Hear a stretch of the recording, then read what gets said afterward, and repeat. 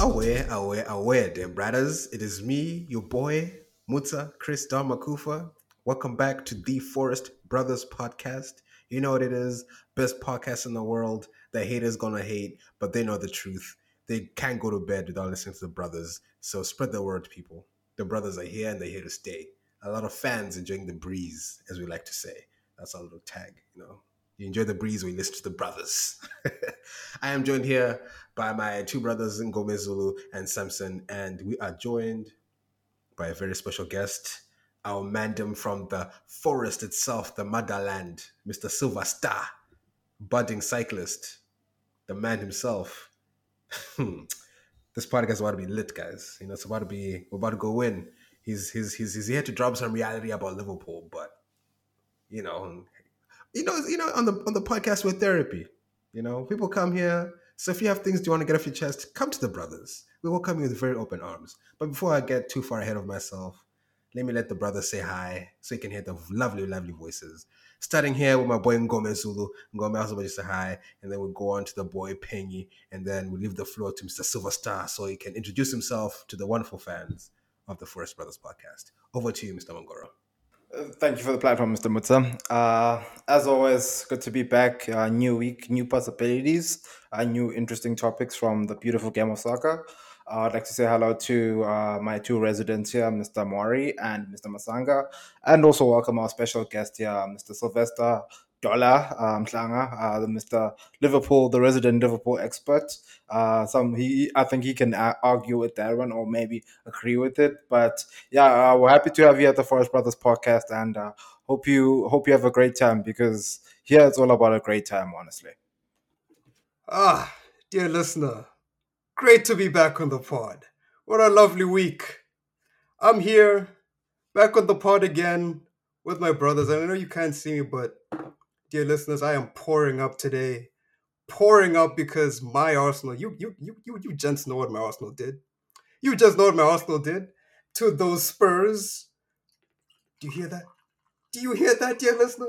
It's a celebration at the pod. Welcome to the pod. Let's get it going, boys. Let's get it going. Alrighty, guys. Yeah, thanks for having me on the pod.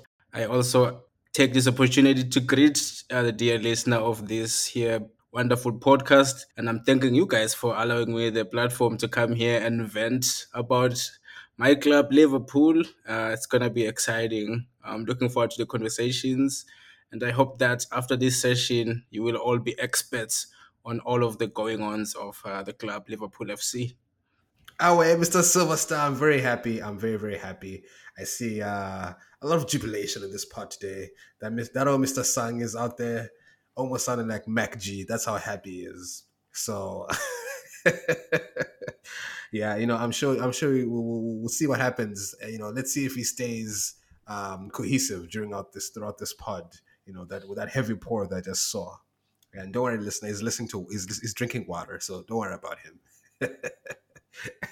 Well, to get us started here, boys, let me actually have a little chat here with my boy Mr. Sangi, because the first derby that we saw this past weekend was Arsenal versus Tottenham. Me basically versus the boy Sangi. Tottenham were the favorites to win the game, in my opinion, and we should have until Mr. Anthony Taylor decided to do what he does best, be the star of the show. He started to feel the tingles. He felt like the game was too boring and decided to just whip out a red card and dismiss Mr. Emerson Royale from the game for what we all know was a yellow card offense, in my humble opinion. And of course, just handed it over to Arsenal and they ran away with it. I was very broken when that old Xhaka scored against us. You know, that was the most painful part of the whole 3-1. That the fact that Xhaka scored against us. A couple of fumbles, Loris screwed us over. Emerson, I don't know why he's chosen all the time. I don't understand why we play him. We have Jed Spence. We spent money on him. We're excited about him, and he's still eating bench. So I don't understand that part. But Sangi, let me turn it over to you here, so you can have your chance to gloat, and gloat. I know you shall, because that's your favorite thing to do, especially against Tottenham. Was it not because of Anthony Taylor that Arsenal won that game? Because if we did not get that red card, I can bet you money that it was going to be a 2-2 game. We were going to get a goal back and it was going to end a draw as it should have. And would have walked away a point each. Happy, good derby vibes. Take it away, Mr. Sangi. Don't you think that's fair? 2-2? My guy, fair is fair. Fair was the result. Fair was the result, my guy. And before I go any further, dear listener, I know the man said I was drinking water, but you guys know I have Jesus on my team, right? You know Jesus plays for Arsenal, right? Rest assured, he turned that water into wine. Anyways, let me continue. We outplayed Tottenham, okay? We outplayed you. And yes, you guys got a goal back with the penalty that Gabriel stupidly gave away because Gabriel, even though I love Gabriel sometimes, but he's our Judas. We have Jesus on our team, also have Judas, and that's him right there. He's gonna cost us at some point. And I haven't said Arsenal title, title challenges yet, but if we were going to be title challenges, if we kept up the form, if we got through October unbeaten, and we mounted any sort of title challenge, that man is the man who's going to throw it away. Mark my words. And he threw it away there. There was no reason to make that challenge, and he did it, and he gave you guys a pen, and he made Tottenham fans everywhere think that, hey, we are on the same level as Arsenal. Hey, we're just as good. No, you're not. You're garbage. Okay. And I'll tell you why. Because there were periods in that game where it was literally 80 to 20% possession. That's not. I'm not even making that up. The little pop up that comes in the top left of the screen that tells you these little stats. That popped up a few times, and we were dominating. Okay, you could see it on the stats. You could see it on the pitch, and you could see it in the goals we scored. Partey's goal, you guys literally had like 6 players in the box. You were doing all you could to defend that goal, but you couldn't. The Jesus goal came from us just dominating the ball, Saka destroying you guys, and Jesus got some space in the box and he put it away. Granted, Saka was, there I can say the red card helped us because I don't think Granit Xhaka gets in the box and scores that easily if you guys have an extra man. But nonetheless, the whole game we were carving you apart. The whole game we had control of the ball. And also, in your little opening statement that I noticed you didn't say anything about your forwards. You guys had 3 forwards on, all right? One has won multiple golden boots. One scored a hat-trick last week, and the other one you spent 65 million on. None of those guys came close to causing us any sort of trouble from open play. Harry Kane did what he does from the penalty spot, cool, but in open play, those guys were locked up. Saliba, I don't know, like if you look at Saliba's pockets today, you'll see Son in there. He's in there. He'll take out, some gum. He'll take out his keys and he'll whip out Son, and you'll be like, "You're still here?" Because yes, he's still there. He's still in Saliba's pocket. He lives there now. That's his dad. He couldn't go anywhere. He couldn't turn. He couldn't pass. He couldn't do anything. Richarlison, I don't even need to talk about Richarlison because I don't know what Richarlison does. Apart from pop up with the odd goal in the Champions League. You guys haven't figured him out as that front three. He doesn't work the way Kulusevski does for you guys. So he was ineffective. And Harry Kane, for the first time this season, Harry Kane was forced to make runs in behind. Because every time he got it short, Partey was right there with him. And very early on, he realized if I'm gonna have any room, I actually have to go in behind. I have to beat Gabriel for pace, which he realized he can't really do that much anymore because he's not 25. He's getting up there and he's spent too much time coming in deep being a playmaker. He doesn't do this stuff anymore. So, yeah, we outplayed you guys. Everything you guys tried to do, we countered it. And everything we tried to do, you couldn't stop it. And the biggest evidence I can give you of that, and I sent you a picture of this in the group chat, Saka was getting triple teamed. Okay? This is an 11v11 sport. Anytime one player is triple teamed, the other team clearly something has gone horribly wrong, man. Like I don't know what to tell you. You cannot be triple teaming any. Like Saka's good. I'll give him that. I'm an Arsenal fan. You know I love Saka, but if we were triple teaming Son, I would be worried. Like we have done a bad job in preparing for the game. Like clear and simple. No one should be getting triple teamed in the Premier League. No one who's competing for a top four, a title, top six, whatever it is, top half even. If you're in the top half, you should not be triple teaming anyone on the opposition team at any point. When you do that, clearly something's gone wrong. Clearly you haven't been able to manage the game effectively. Because if you're triple teaming one player, how the hell is Son supposed to, again, when you win the ball back, be effective on the counter attack? It was never going to happen.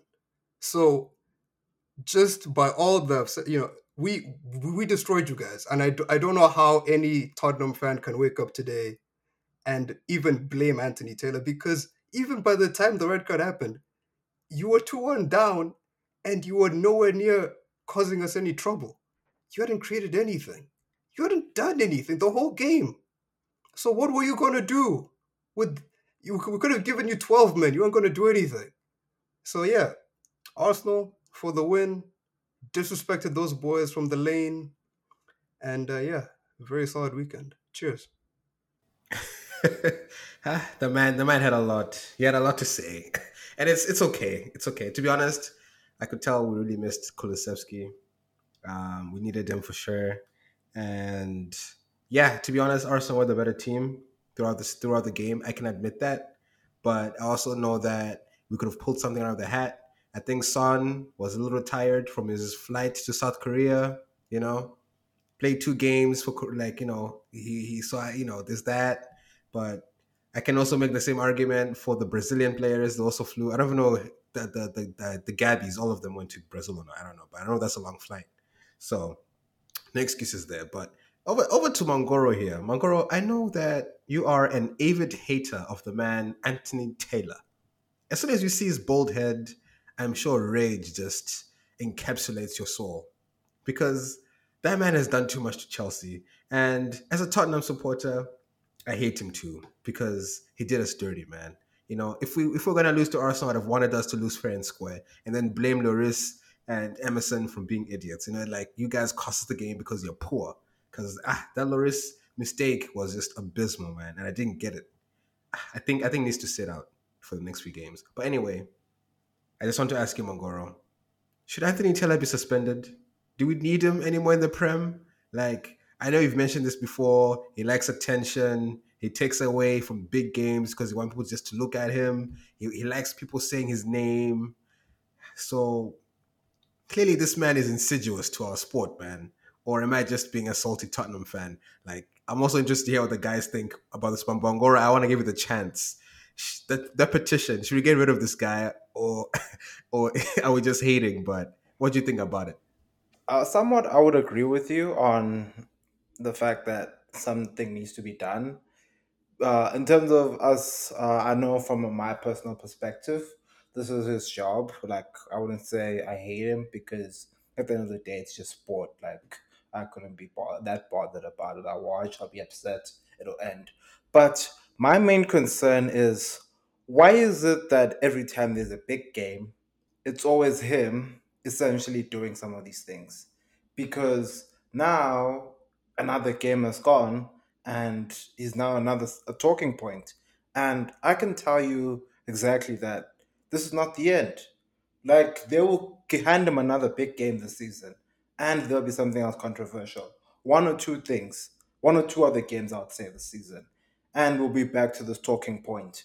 There is literally resources that are provided to assist these referees, and Anthony Taylor just seems to be neglecting them because as much as I was watching the game and I saw that tackle, even Arsenal fans didn't expect that. Or Arsenal players, Arsenal coaching staff, Arsenal owners, the people that sponsor the leaders over there visit Rwanda. They also didn't expect that red card. They were like, "Oh, great red card! Thank you, Mr. Taylor." And it's interesting for you, Mr. Munter, for me to mention this is that just not so long ago, I spoke about this, and you were very happy with Mr. Taylor. It's very interesting now that your tone has changed all of a sudden. As to why your tone has changed, but all in all, my personal opinion, that wasn't a red card. That was like a, if it was close, maybe an orange card if that would be introduced in football. But for the most part, like, and I think Mr. Sampson would agree with me here, a yellow card would have been sufficient. But Mr. Taylor, I don't know, like every week we say this, like he must stop being the star of the show. Does he want like a some sort of award or a man of the match kind of thing on the display that he put together there? Because this has just been happening for far too long, and he needs to bring it home and just stop this. This is unacceptable. Very unacceptable. Sylvester, I want to hear your perspective as a Liverpool fan. Do you care about Anthony Taylor? Do you think we're just being too salty about the man or spiteful? Or do you also think that he needs to be removed from the game because he clearly does not know how to manage big games and he always has to do something controversial and something so bizarre that people just be like, it just takes it away from the game. What do you think about all this, Mr. Sylvester? Yeah, I do think that something needs to change. It's been happening for so long now. It feels like every season we're talking about Anthony Taylor and his decisions.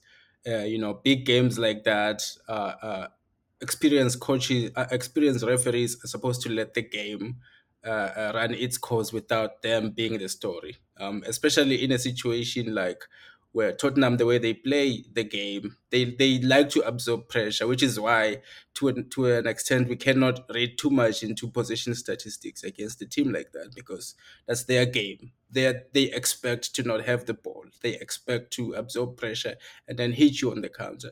And if they lose one player, it's so much more detrimental to a team like that, especially than a team that keeps the ball and tries to make things happen. And so when you have a referee that affects the outcome of a game to that extent, and it happens over and over again, it's definitely something that needs to change. But as we have seen over the years, the refereeing commission, or whatever they are called, they're so protective of their referees. They never really call them out, and they don't really make, especially when they know that fans want to see this change being made. They know that if they make this change, it's going to look like they succumb to the pressure. So there's an element of pride involved. They won't make the right decision because they do not want to seem like they are succumbing to public pressure. But I do think that it's time. As a Liverpool fan, I don't really have like any significant things against him, just because I tend to blame us when we lose games. I always think that we could have done better, regardless of. I think that refereeing decisions are things that are outside of our control. We can always do something about our own performances, and that's why I like to focus. But I just know that it happens way too much. That this guy is the headline after a game. So I do agree with you guys that something has to change here. Mr. Sangi, what are your quick thoughts before we move on to the Manchester United, the Manchester Derby? Yeah, I was just quickly going to say we're recording this on October the 4th on Tuesday. Today, a Champions League game was played, Barcelona against Inter Milan, and another controversial decision with VAR happened in that game. And after the game, the players, this always happens after controversial decision. Players who feel aggrieved will go to the refs after the game and get an explanation. And I'm not sure if you guys saw the decision I'm talking about, but it was basically a handball by Denzel Dumfries of Inter that wasn't called, and that would have given Barca a penalty to get them back in the game to draw the game 1-1.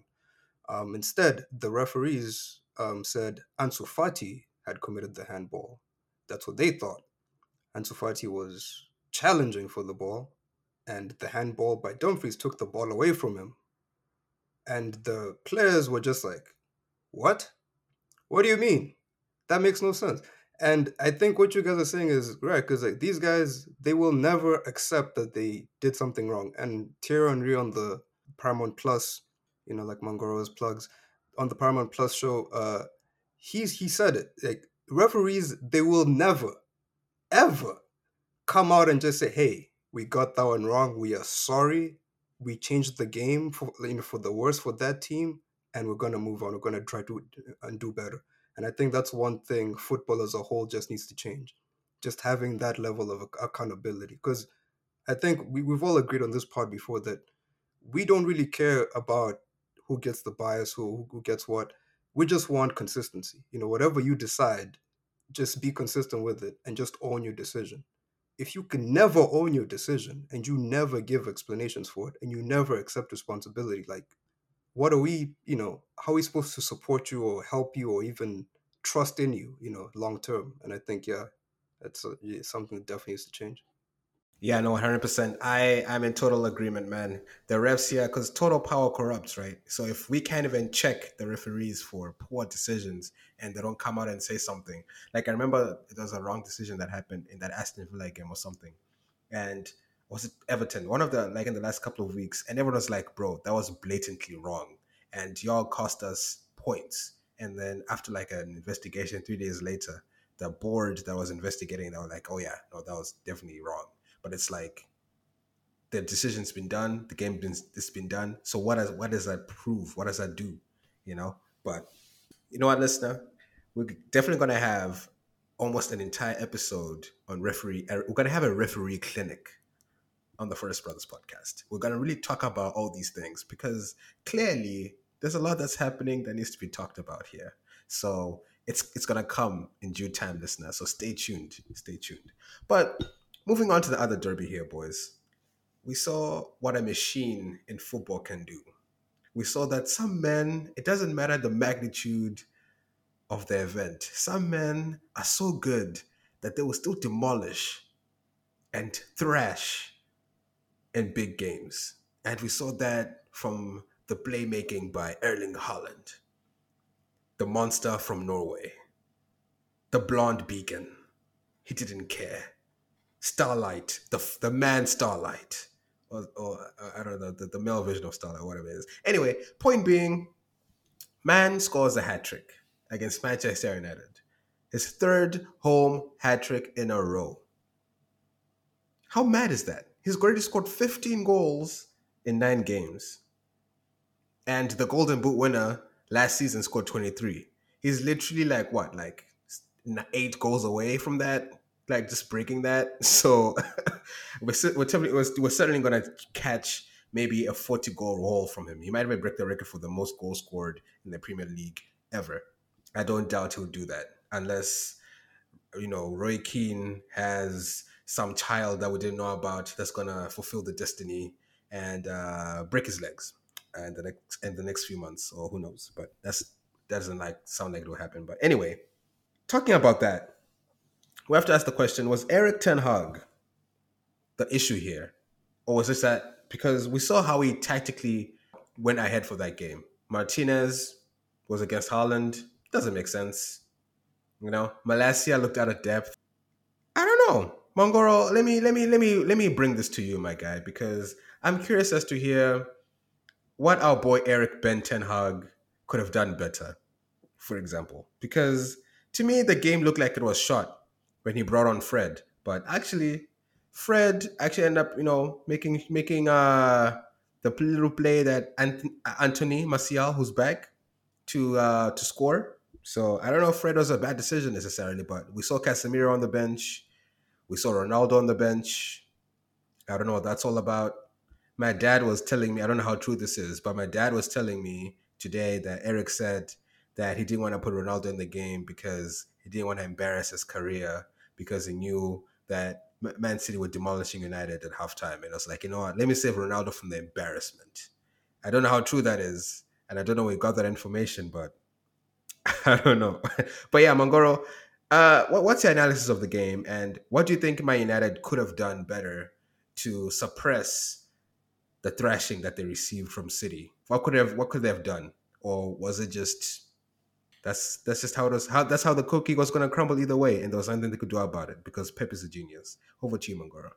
Sure thing, Mr. Mutsa. So, what's interesting is that what's been making the rounds is that regarding the story around the comments post game around Ronaldo and him not and Ten Hag not bring him on because of he's had a big career and he doesn't want to shatter his legacy. That is actually confirmed because like a lot of people have been talking about it. It is in his post match press conference. If you go listen to it, so when just going back to the game per se, like from the moment I think Manchester United lost the game, they didn't lose it on the field. They lost it there when they were submitting the team sheets. That team sheet was already a loss. They're already done. There is no way, as a coach, you've watched this Man City team play. It's not like it's the first game week. You've watched them play. Everything goes through De Bruyne, and you literally, well, actually, Jack Grealish did shock us that day and had a good game. You literally bring in someone who is a master destroyer on like a team star player, and you put him on the bench. I know he was flying wherever he went to play for Brazil, but put him in that game. Stop this nonsense of just because this team is doing well. Let me put it. Let me keep on. Let me keep the faith of them. It's good that he's keeping the faith of people that have delivered for him in the last 4 games. But this Man City team is a different kettle of fish. This was another team. And there's no way I'm telling you that Christian Eriksen, from a defensive standpoint, would be able to defend against the likes of Kevin De Bruyne. Because the man, the robot himself, I've been telling people long for weeks and weeks now, he's going to finish the EPL. He's going to score so many goals, we'll have no answers for him. Because it's just like there was a point in time when it wasn't even like he wasn't even putting in effort and he just looked dangerous. Like that's a scary prospect for all 19 other teams in the Premier League. Like literally, I don't think there's anyone right now currently. Well, actually, I don't think. I know currently there's nothing that can stop him. Maybe the only thing that can stop him is him deciding, nah, I want to have a bad game. That's literally, or maybe if he picks up an injury. That's the only thing that can stop Erling Haaland. Because when you watch that game, Phil Foden, Kevin De Bruyne, Jack Grealish, Haaland, they were cruising. They didn't even have a recognized defensive mid. They were playing Gundogan. And I don't understand what the plan was because they weren't really doing their usual park the bus play on the counter thing. They try to go toe to toe. When they realized that they couldn't go toe to toe, they decided to drop in. I was just flabbergasted by that. So Eric Ten Hag, like I think that was a good lesson for him on the naivety on like how to approach big games in the Premier League. That if you have quality players that can help you and protect your defense, put them on. I know he hasn't started him, but if he puts him on and they lose 5-3 or 4-0 or something, at least then it's like okay, fine. If he's put what he can because now the conversation is why didn't he put on Casemiro? Casemiro would have done a better job. So those kind of things do play into the narrative around this thing. And as I said, like the Man U were going to be brought down to earth, and they certainly were. I know they really, really were. And I'm sure for Mr. Sylvester here, because Liverpool have been the only team to really compete with Man City in the last couple of years. But even right now, we can see that Liverpool have dropped off, and we'll kind of talk about that later. But at this stage right now, I think Arsenal are trying, but I don't know how much they'll be able to keep up with Man City, for example. Like, there will be a point when Man City just run away with it and they win the league by 20 points or by 30. Who knows? So I don't know, Mr. Silverstar. I just want to hear maybe your opinion about the game as well and the derby and like what can be done here. Do we just stand back and watch Pep do what he does, or do teams need to start like I don't know. I don't know what the strategy would be here because they're gonna play Liverpool at some point, right? Because and I would like to know maybe if Klopp would have an idea. I don't know if Van Dijk can stop Holland. I don't think he can, based off what I saw in this last weekend here. He couldn't even defend against Trossard. So I don't know what more he can do against Holland. But yeah, what's your analysis of that Manchester United thing? And like the other question for me is like Ronaldo, for example. Do you think he should leave in January? And where would he go? He should even stay there. He's clearly eating so much bench. I'm sure he goes home and his wife just takes out splinters every night because he's just bench warming all day, for weeks on. Like I'm sure Ronaldo right now could tell you an expert review of all the benches in London. He'll tell you. He knows the best bench to sit on right these days. So I just want to hear from you, Silver man. What should Ronaldo do in this situation? And should Casemiro be a bit worried about the decision that he made to go to United rather than staying at Madrid? But yeah, Silva, let me hear what you think, bro. Yeah, thanks for the mic. So on the Ronaldo thing, it's very interesting because I believe his competitive nature, what has allowed him to have a gold caliber career, is now working against him. Throughout his career, he always believed that he could work his way to any situation, that he had the right mentality, that there's not no obstacle that he can't surpass. And now he has finally come to find that there is one obstacle actually, and that is father time. He's 38 years old. He's trying to be a starting attacker in the toughest league in the world. The thing that he should have done was go play in a less intense league.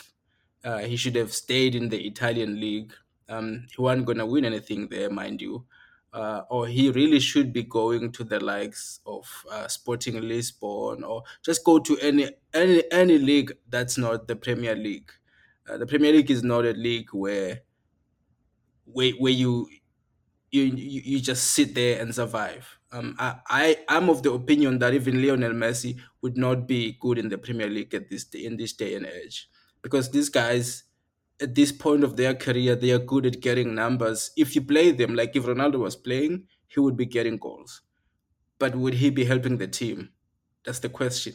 When you watch them play, they spend a lot of time just walking around, and that's what Eric Ten Hag is finding to be a problem. I cannot play this guy if I want a balanced team. I just can't. I know he'll score goals. If I played him, I'll get goals. But I'm trying to build something that's sustainable and balanced. And in the Premier League, you cannot have a passenger. In another league, you can carry a guy around. If you have, a star-studded team like in League One, for example, PSG can pretty much get by with having two or three passengers, which they do have three guys that don't really do much defensively, and they still walk the league. You cannot do that in the Premier League. It's just too intense. And I think Ronaldo made the wrong decision to come back to the Premier League. I think he should have gone to a different league where he can continue to get his numbers and continue to look like he's still a great player without being found out. He probably would be found out in the Champions League, or alternatively, he could save himself for the Champions League. Just go play fewer minutes in the domestic league, get his numbers, and then show up in the Champions League. That's not gonna work in the Premier League. So I just think he needs to go, but I don't think he will. I think this is what happens when a gold caliber player reaches the end. They never accept it. We tend to accept it on their behalf long before they do, and I think that's what we're seeing here. So that's a tough one. It's a tough one for the manager who's trying to build something different. I wouldn't want to be in his position. And then Casemiro, I think that Casemiro didn't have a choice. I think that Madrid wanted to move forward. They wanted to really give the keys to a Chouameni and Camavinga. They wanted to move forward with the club, and they wanted to let go of these guys. I mean, they let go of Ramos the previous season. Ramos, Varane, they let go of Casemiro now. They really are trying to rebuild. So I think that it was always going to be hard for Casemiro to stay. And I think that the money that came from Man United was always going to make it hard for Madrid to match the salary, for example. Like Man United, when they come into a team like Madrid, especially because Man United, they fancy themselves to be at the same level as Madrid. So whenever it comes to negotiating with Madrid, they sort of have to they have to show them that we're on the same level as you. We can put the big numbers too on the table, and then Madrid is gonna be like, okay, go ahead and do that. We're not gonna do it because we actually don't see this guy as a part of our future. So the Casemiro thing was inevitable. It's just that Man United is the team that's stupid enough to actually take a 30-year-old on a big contract. But if even as a 30-year-old on a big contract, if you are playing Man City, you should be starting him. I don't care if he flew in this morning. If you're going to play him 45 minutes, let that be the first 45 minutes of the game. Because what you want to do is establish stability. And then in the second half, you might throw in someone else. But I do believe that they should have started with, at the very least, McTominay and Casemiro in midfield. You know, it doesn't really pay to try and go toe to toe with Man City. You're not going to win. You can never start a game against Man City with the midfield of McTominay, Bruno Fernandes, and Christian Eriksen, because that's just not a midfield that's meant to control any game, let alone break down plays against a team of Man City's caliber. So that was a losing game for me. I just think that Man United were going to lose that game either way. The best that you do is minimize the damage, and you do that by just going in and being defensive as much as you can. Throw out whatever you're trying to build for the season. When you're playing against Man City, it is damage control from the get go. I think for most teams in the league, I think in previous seasons, Liverpool maybe is the one team that could go in and try to exert their will in the game. I think that Arsenal this season, they should feel confident that they can try to do that. I still think it's a losing battle. For anyone else, when you're playing Man City, expect to lose, because I do believe that Kevin De Bruyne is the best player in the league.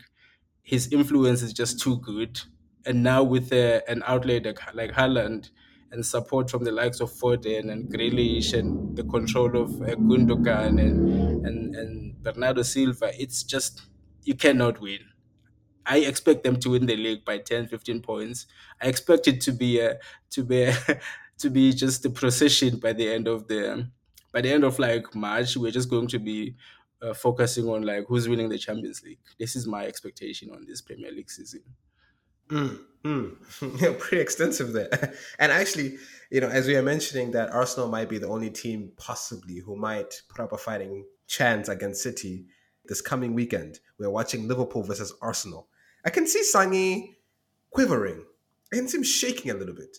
Maybe it's what he poured in his glass that's making him, look a little shaky. Because I see a little bit of sweat coming down his brow. But yes, Liverpool is playing Arsenal, and we've seen some interesting things from Liverpool this year. And so let me actually go back to Sanya about this because I need to hear what you think is going to happen in that game before we start our Liverpool clinic.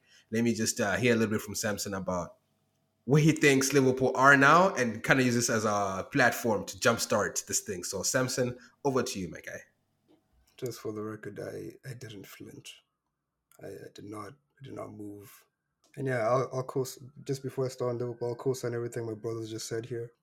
Man United lost that game in Carrington. Whenever Ten Hag decided to submit that disgusting team sheet, they lost the game, like Mangoro said. And I want to highlight something, my two brothers left out here. Erling Haaland, yes, he has 14 goals, but he has 3 assists as well. 2 of those came against Manchester United. Now, I think you can talk about Erling Haaland and his goal scoring and he's unstoppable. You sure, I get it. But Erling Haaland should not look like Messi when you play him, because he's not. Pep said as much in the post game. They asked him, what's the difference between Erling Haaland and Messi? Because they're both phenomenal goal scorers that you've coached. And he said, Erling Haaland needs 10 other guys to put up these stats. Messi can do it on his own. The fact that he was able to run Manchester United by himself shows you that Ten Hag got it wrong. He got it so wrong. Like this is the kind of decision that will, in 5 months, if he's getting fired, people are like, hey, remember what you did there? Yeah, that's one of the reasons you're getting fired today. So yeah, moving on to Liverpool. Yeah, it's not been a great season. I know they won today, Champions League against Rangers, but also a boy Trent scored. He celebrated in front of the crowd, did the the celebration with the ears, where he's kind of asking people if they, I don't know, like the "Can you hear me?" type. You know what I mean? But anyways, he was celebrating, he was feeling himself, and it was great to see. But yeah, I don't see. I see a tough game against Liverpool. I think Liverpool, like Manchester United or any big team that goes through a rough patch, it's the big games where people really focus up and turn up and whatever, and and put in the best performances. So I'm expecting a tough game, but at the same time, I'm very confident as an Arsenal fan going into it because currently I don't think we're dealing with any major injuries, at least of the players who have consistently been playing. Emil Smith Rowe is one, but he hasn't played it at all this season, so shouldn't affect us too much. Liverpool, on the other hand, still trying to work out what to do with Darwin Nunes. Trent, I mean, we saw Trent against Brighton. I mean, this guy doesn't care. Like he doesn't care if someone like passes him. If someone's making a run in behind him and they're gone, he just walks. He looks at them and he walks. So yeah, I think there's when you have players like Martinelli and Gabi Jesus and Saka who really thrive on isolating players and getting in behind and exploring them like that. Liverpool is a good team to face, right now, anyways. It's just going to depend on what changes Klopp makes in the game. I think the wise move would be to go with the back three for Klopp. I know they haven't done that at all, but maybe that helps. Or have a double pivot, um, Fabinho and someone else defensive to just alleviate some of the pressure for Trent. But if it's just the regular same old Liverpool, I'll be very confident, very very confident of a win. I don't think we'll embarrass them because that's not how Arsenal do it. We just win, and if the score gets high, it's maybe like three, or it's not going to get to six. If it was Man City, I'd be saying, "Ish, Silva, maybe don't watch," but it's just Arsenal. It's just us. But yeah, it's I expect a tough game, but I think Arsenal are going to come out on top. Okay, okay. Well, thank you for that, Mr. Penguini. And last season, I don't even think we could have said something like that because Liverpool were on top of the world like 2 seasons ago, right? And now it just seems like everything is going wrong. So I really want to give my our Liverpool man here a chance to really go into depth as to what's going wrong at Liverpool, what's been happening this season. Is it time for Klopp to hang it up? Is there something else that can happen? And like just to lay the ground here. To let's just if we just look at Liverpool's season so far, their first game they played Fulham, it was a 2-2 draw, right? We didn't expect that. And then they went on to play Crystal Palace. It was a 1-1. Someone caught a red that game, right? And then they go on to Man United, they lose 2-1. They go to Bournemouth and they kill them 9-0. We're like, oh, okay, you know what? Maybe Liverpool are back, even though Mo Salah blanked, which was very surprising, still shocking to me today. Liverpool went to Bournemouth, scored 9-0, cost Scott Parker his job. He's jobless right now. He's on the market. He's hanging the unemployment line because of that demolishing. You go to Newcastle, you win 2-1. Wasn't convincing, but it's like, you know what? Maybe it's progress. You go to Everton, you draw 0-0. Back at it again. You get destroyed by Napoli 4-1. And then you go to Ajax, you win 2-1. Okay. And then you play Brighton 3-3. You're on the brink. Leandro Trossard scores a hat trick against Liverpool. Manhandling the man, Van Dijk. Manhandling all of them. And when it was dire, this is the moment when I knew that Liverpool, there's something wrong here. Because when Klopp is trying to win the game, he subs out Semikas. He subs out, I don't remember who else he took out. And then in he throws Mr. Milner. In he throws, who else did he throw in there? I was like, what is this man doing? Milner? Are you trying to win a game? Come on, man. Come on. Where was Nunes? He gives Nunes like 2 seconds to play, you know? And it's Jota. I don't know how long Jota played, but that's just the patchwork here. Yeah, they won today, but this is not the end. And Klopp has been making excuses. I think Klopp right now is the worst in-game manager because he just doesn't change his tactics. He doesn't adapt. Whatever he puts there, that's the plan for the day, and he doesn't change it.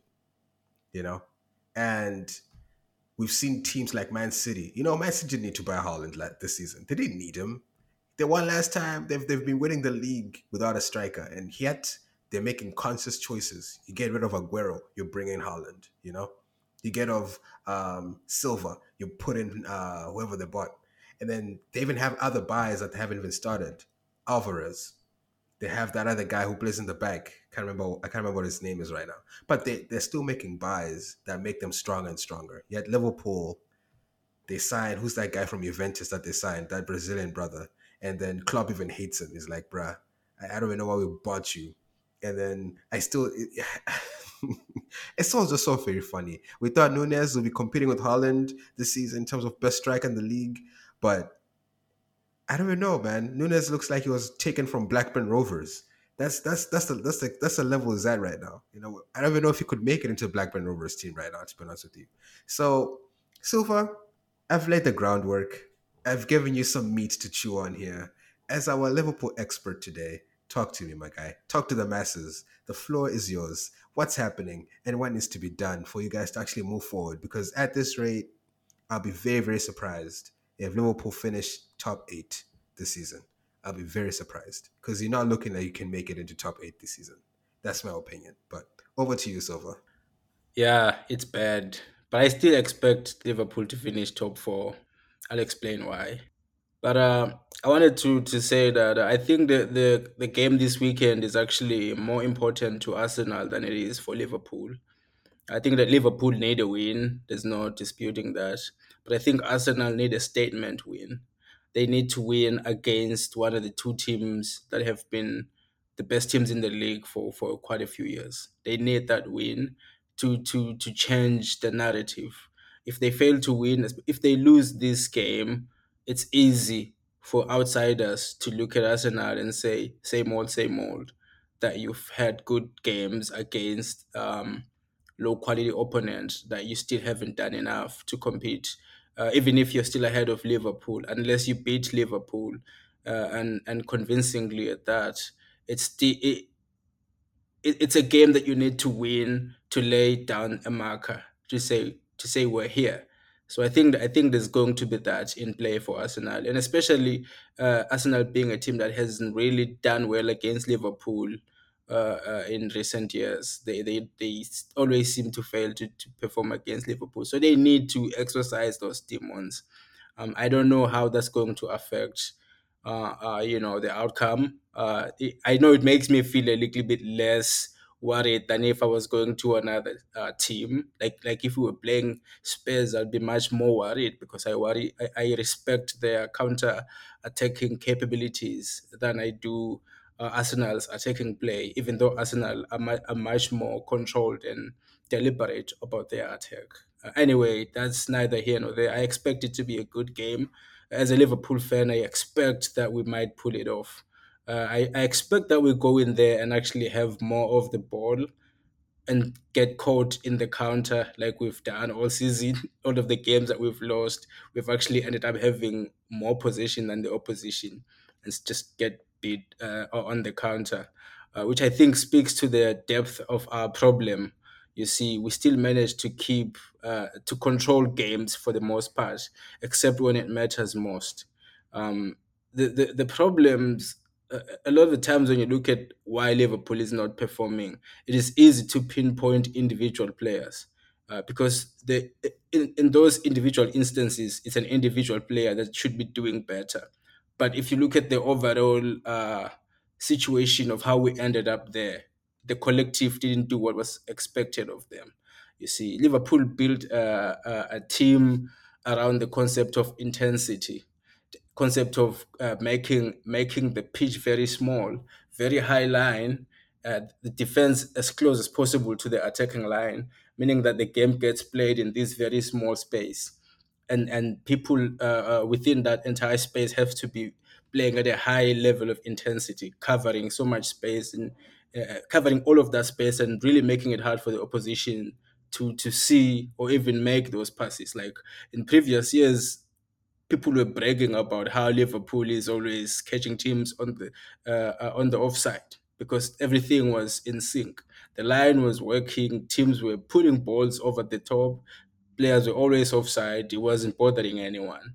But as soon as the structure of that stops working, it's a system that really only works when everyone is doing what's expected of them, when everyone is playing at the level that's expected of them. But that's not happening right now. And to the reason I sometimes think that people that are outside of Liverpool don't have the best information is that they're only focusing on this season. But I could see this happening even last season. Last season we finished behind Man City by 1 point in spite of these problems. These problems were there. There's a lot of games where Alisson had to save Liverpool. There was a lot of situations where you looked at Liverpool. If you were looking at Liverpool as a concerned viewer, someone who's just not concerned about a result, like the result matters. But like if you're looking at Liverpool and thinking bigger picture, you were worried. I was worried about Liverpool looking at it.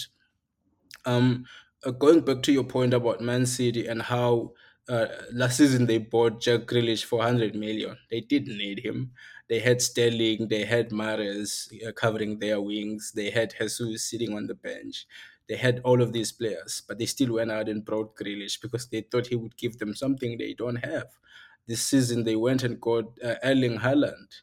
They go out there and they get players. They win the league by 99 points and still go out there and get the best players available. That's what they do. Liverpool doesn't do that. Liverpool fails to win the league by 1 point and they sit there and say, that's good enough. We're getting there.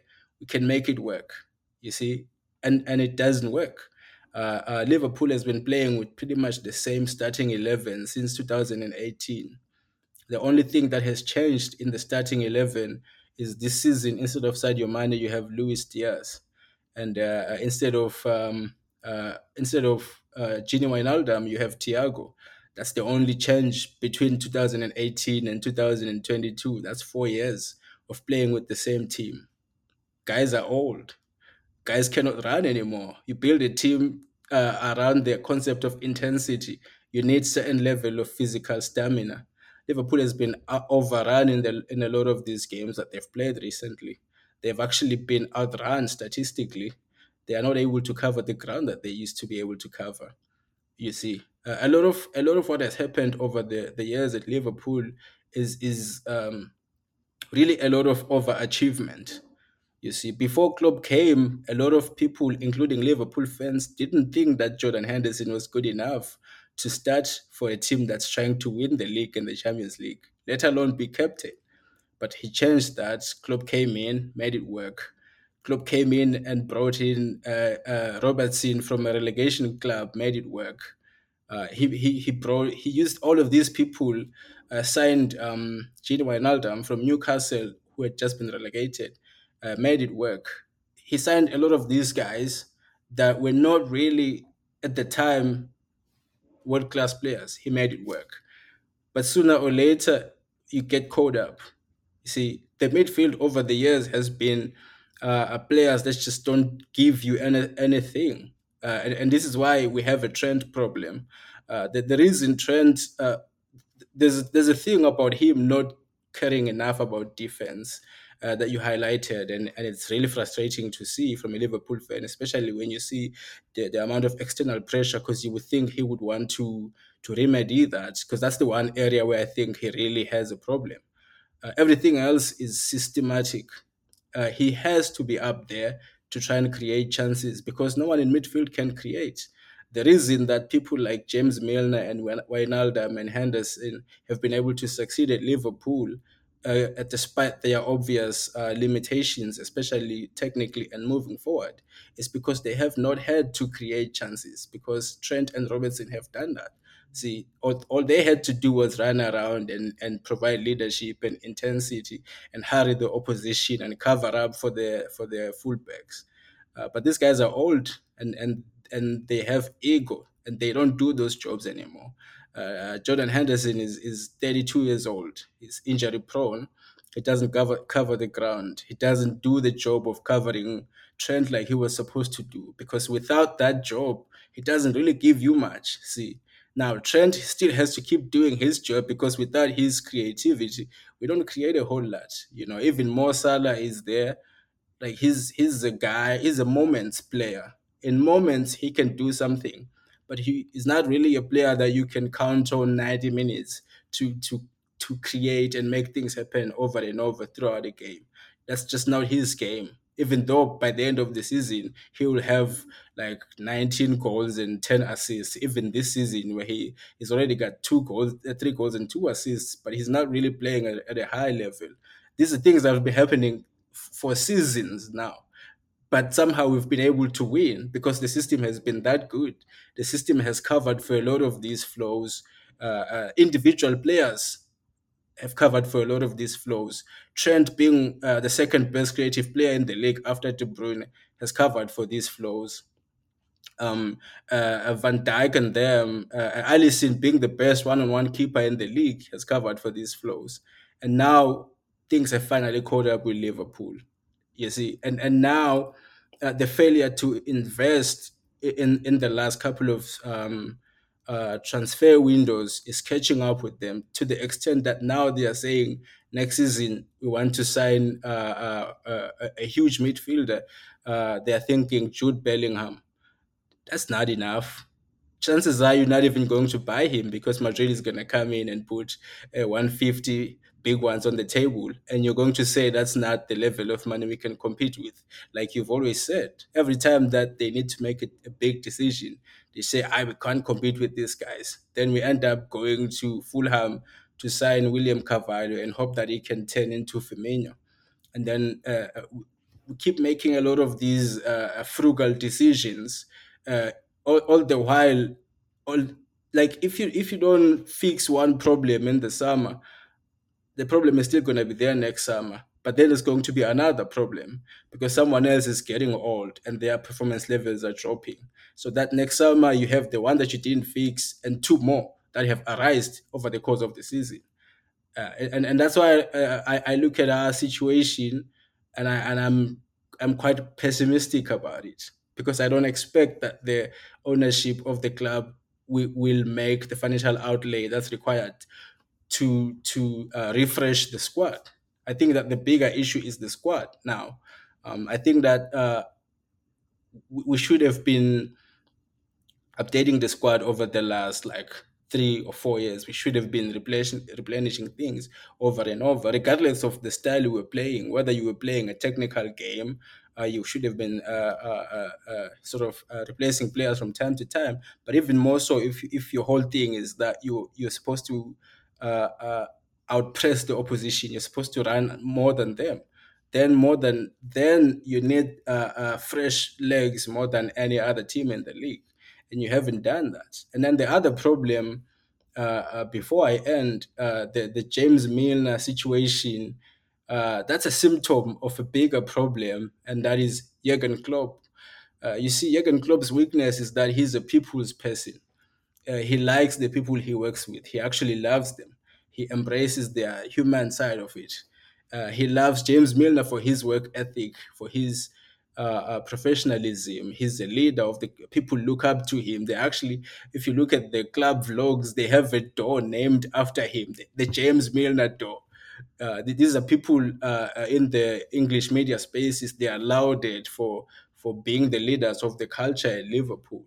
Klopp is grateful for what they have done for him during his time there, and he's not capable of getting rid of them. That's what separates the likes of Pep from the likes of Klopp. Klopp is too nice. When it's time to show these guys the door, he embraces them. Miller is 37 years old. He was supposed to leave last summer. They gave him another year. I expect they'll give him another year in the coming summer.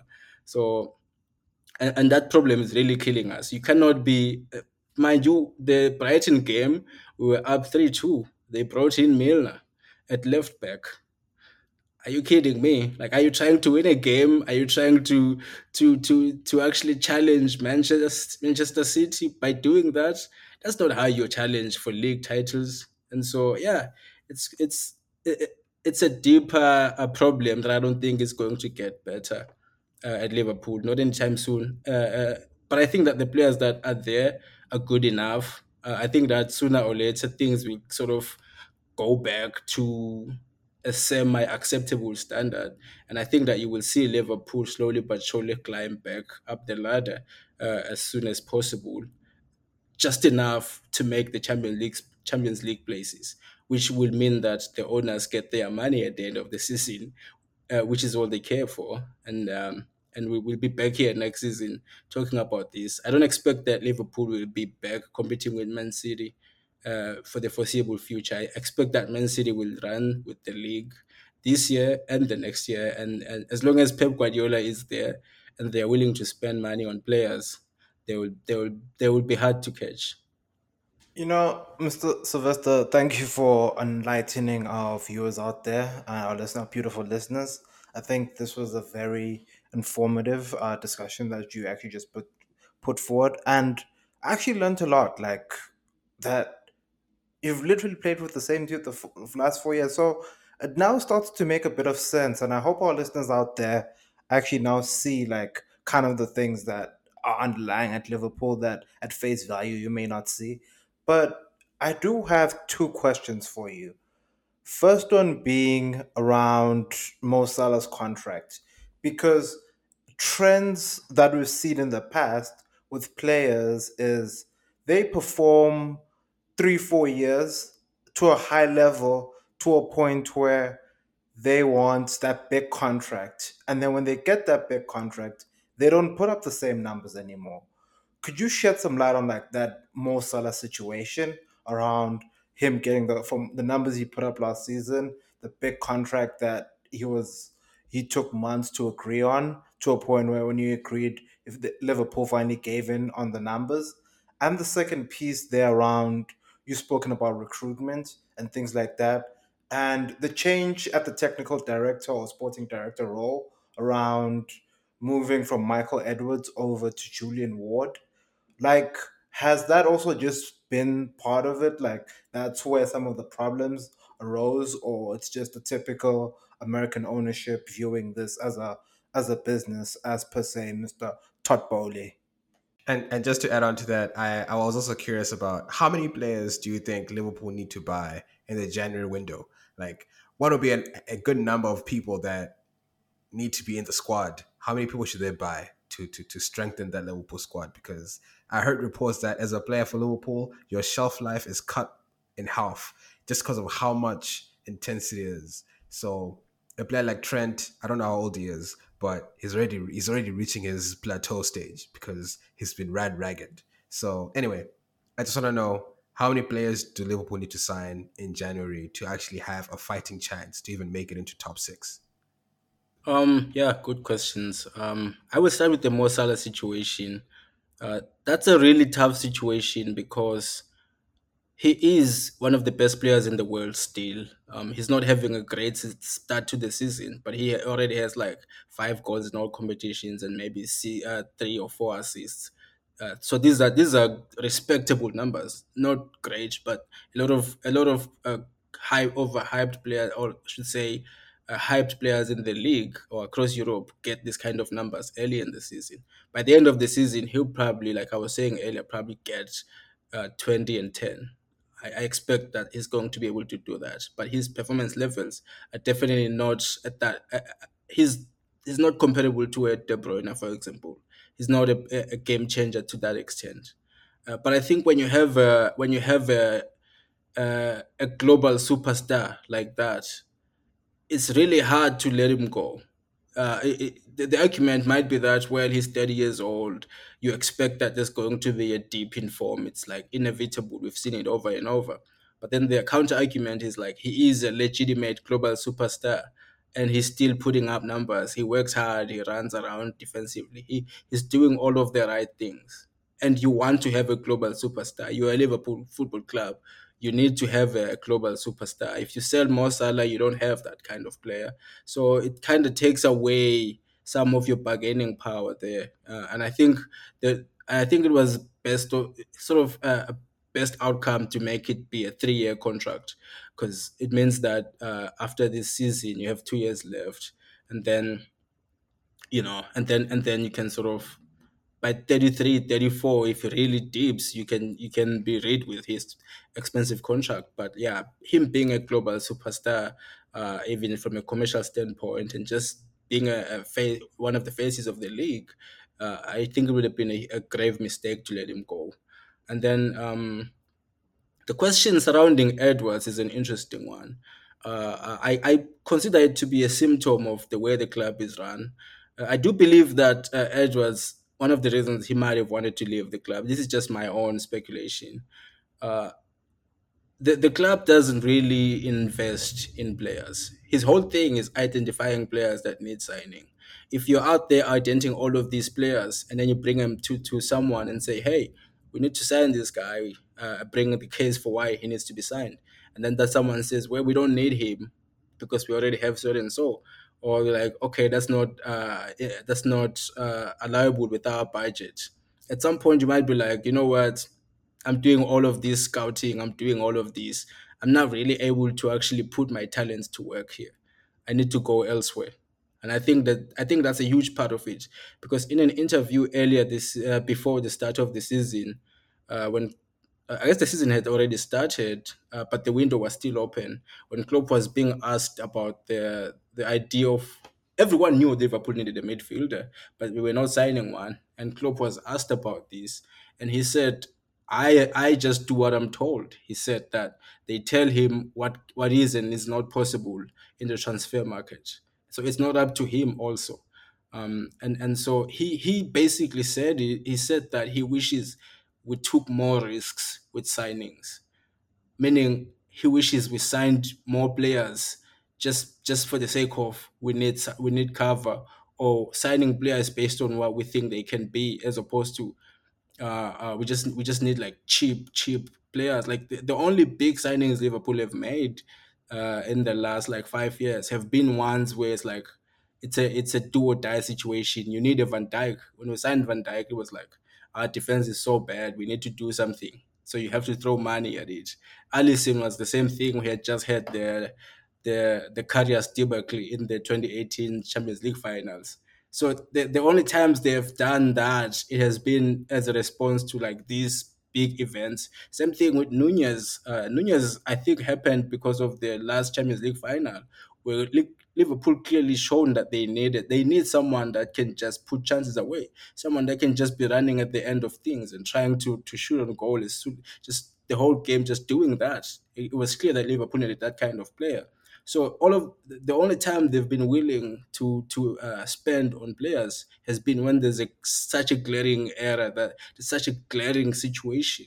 And as a sporting director who's known for identifying talent, at some point you probably get tired of identifying talent and bringing it forward only to be shut down.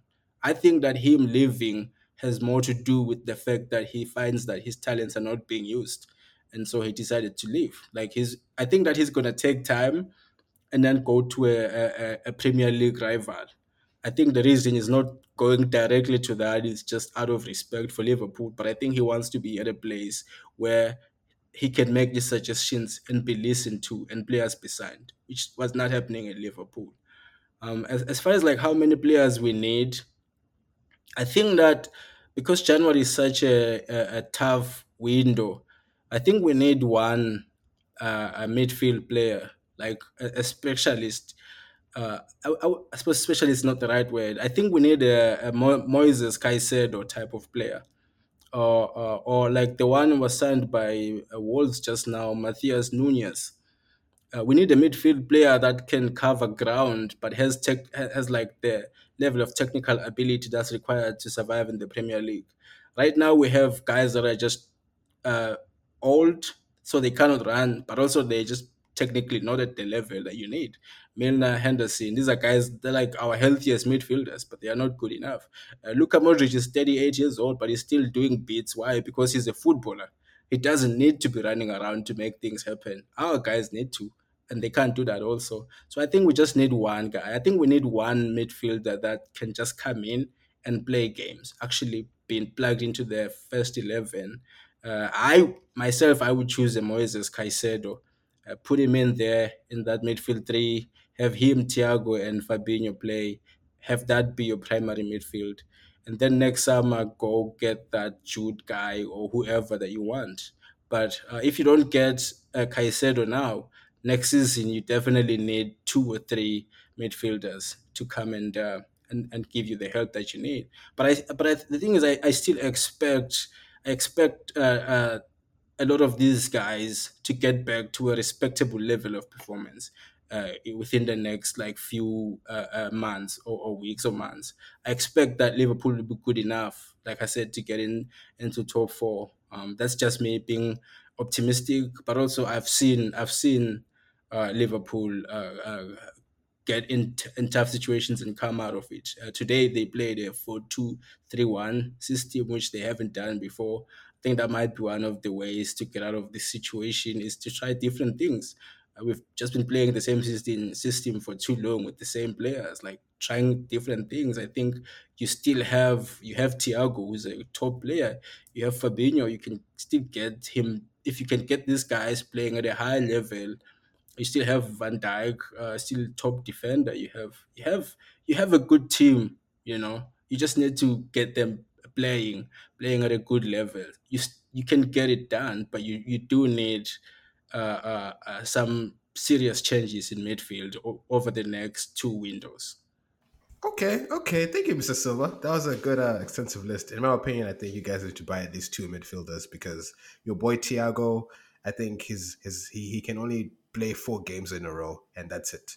And that's to sit it out. So I think another midfielder there, your Caicedo, and maybe bring in someone, even it doesn't have to be anything of anybody of quality, even Trossard, if you just threw him in there, he could also be, it could be good for you guys, man. But, I think it's time we bring this to a close, gentlemen. I appreciate Mr. Silva for coming in here and giving us this Liverpool clinic. I think any Liverpool fan feels that you've covered every ground here. I don't think you left any stone unturned. I hope Klopp listens to the Force Brothers because I think he needs a dose of reality because this was as extensive as it can be. If we can see it like this, he should also be able to see it. So Liverpool fans, tweet the man Klopp. He should come over to the Forest Brothers. Listen to reality. Take a step in our office. We'll give him some medicine, and hopefully this helps him out. But in closing here, let me hand it over to the boys so I can just say your final goodbyes, and I'll start off with my boy Mangoro, and then we'll go to the man Sanyi and our guest Mr. Sylvester, and then listener, we'll send you on your way. So over to you, Mr. Mangoro. Thank you, Mr. Mutsa, for the platform once again. In closing here, I'd like to thank Mr. Dollar, Sylvester, for coming to the Forest Brothers podcast and dropping some reality because I think sometimes we need to come and drop the reality. We need to stop being subjective as football fans and be objective as to are we doing things correctly. And sometimes I think the truth will set you free. Let's not run away from the truth. But yeah, thank you, Mr. Sylvester, for coming to share your insights into what's the current happenings there at Liverpool. And as always, listener, I hope you have a great week. And I'd like to say goodbye to you, my brothers here, Mr. Mwari, Mutsa, and Mr. Masanga. And hopefully we catch you next week. Same time, same place, listener. Thank you. Dear listener, another great week, another great pod. Great to be here with my brothers. Great to gloat in the man Mutsa's face. Yeah, I don't know what else to say. It's been a great week, and I'm looking forward to facing the man Silva's Liverpool this coming weekend. I think it should be a great game.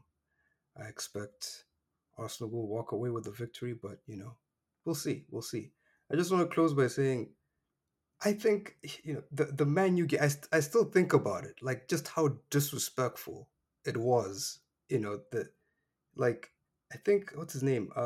Luke Palmer, or is it Luke Palmer, or what's his name? Palmer. I know his name is Palmer. He was brought on, like, and Haaland stayed on. I don't think people understand just how bad you have to be for Pep to throw on Cole Palmer is his name. Cole Palmer. Whenever Cole Palmer comes on, man, yo, that's that means Pep doesn't respect you, okay? Pep has beaten Arsenal so many times, disrespected us.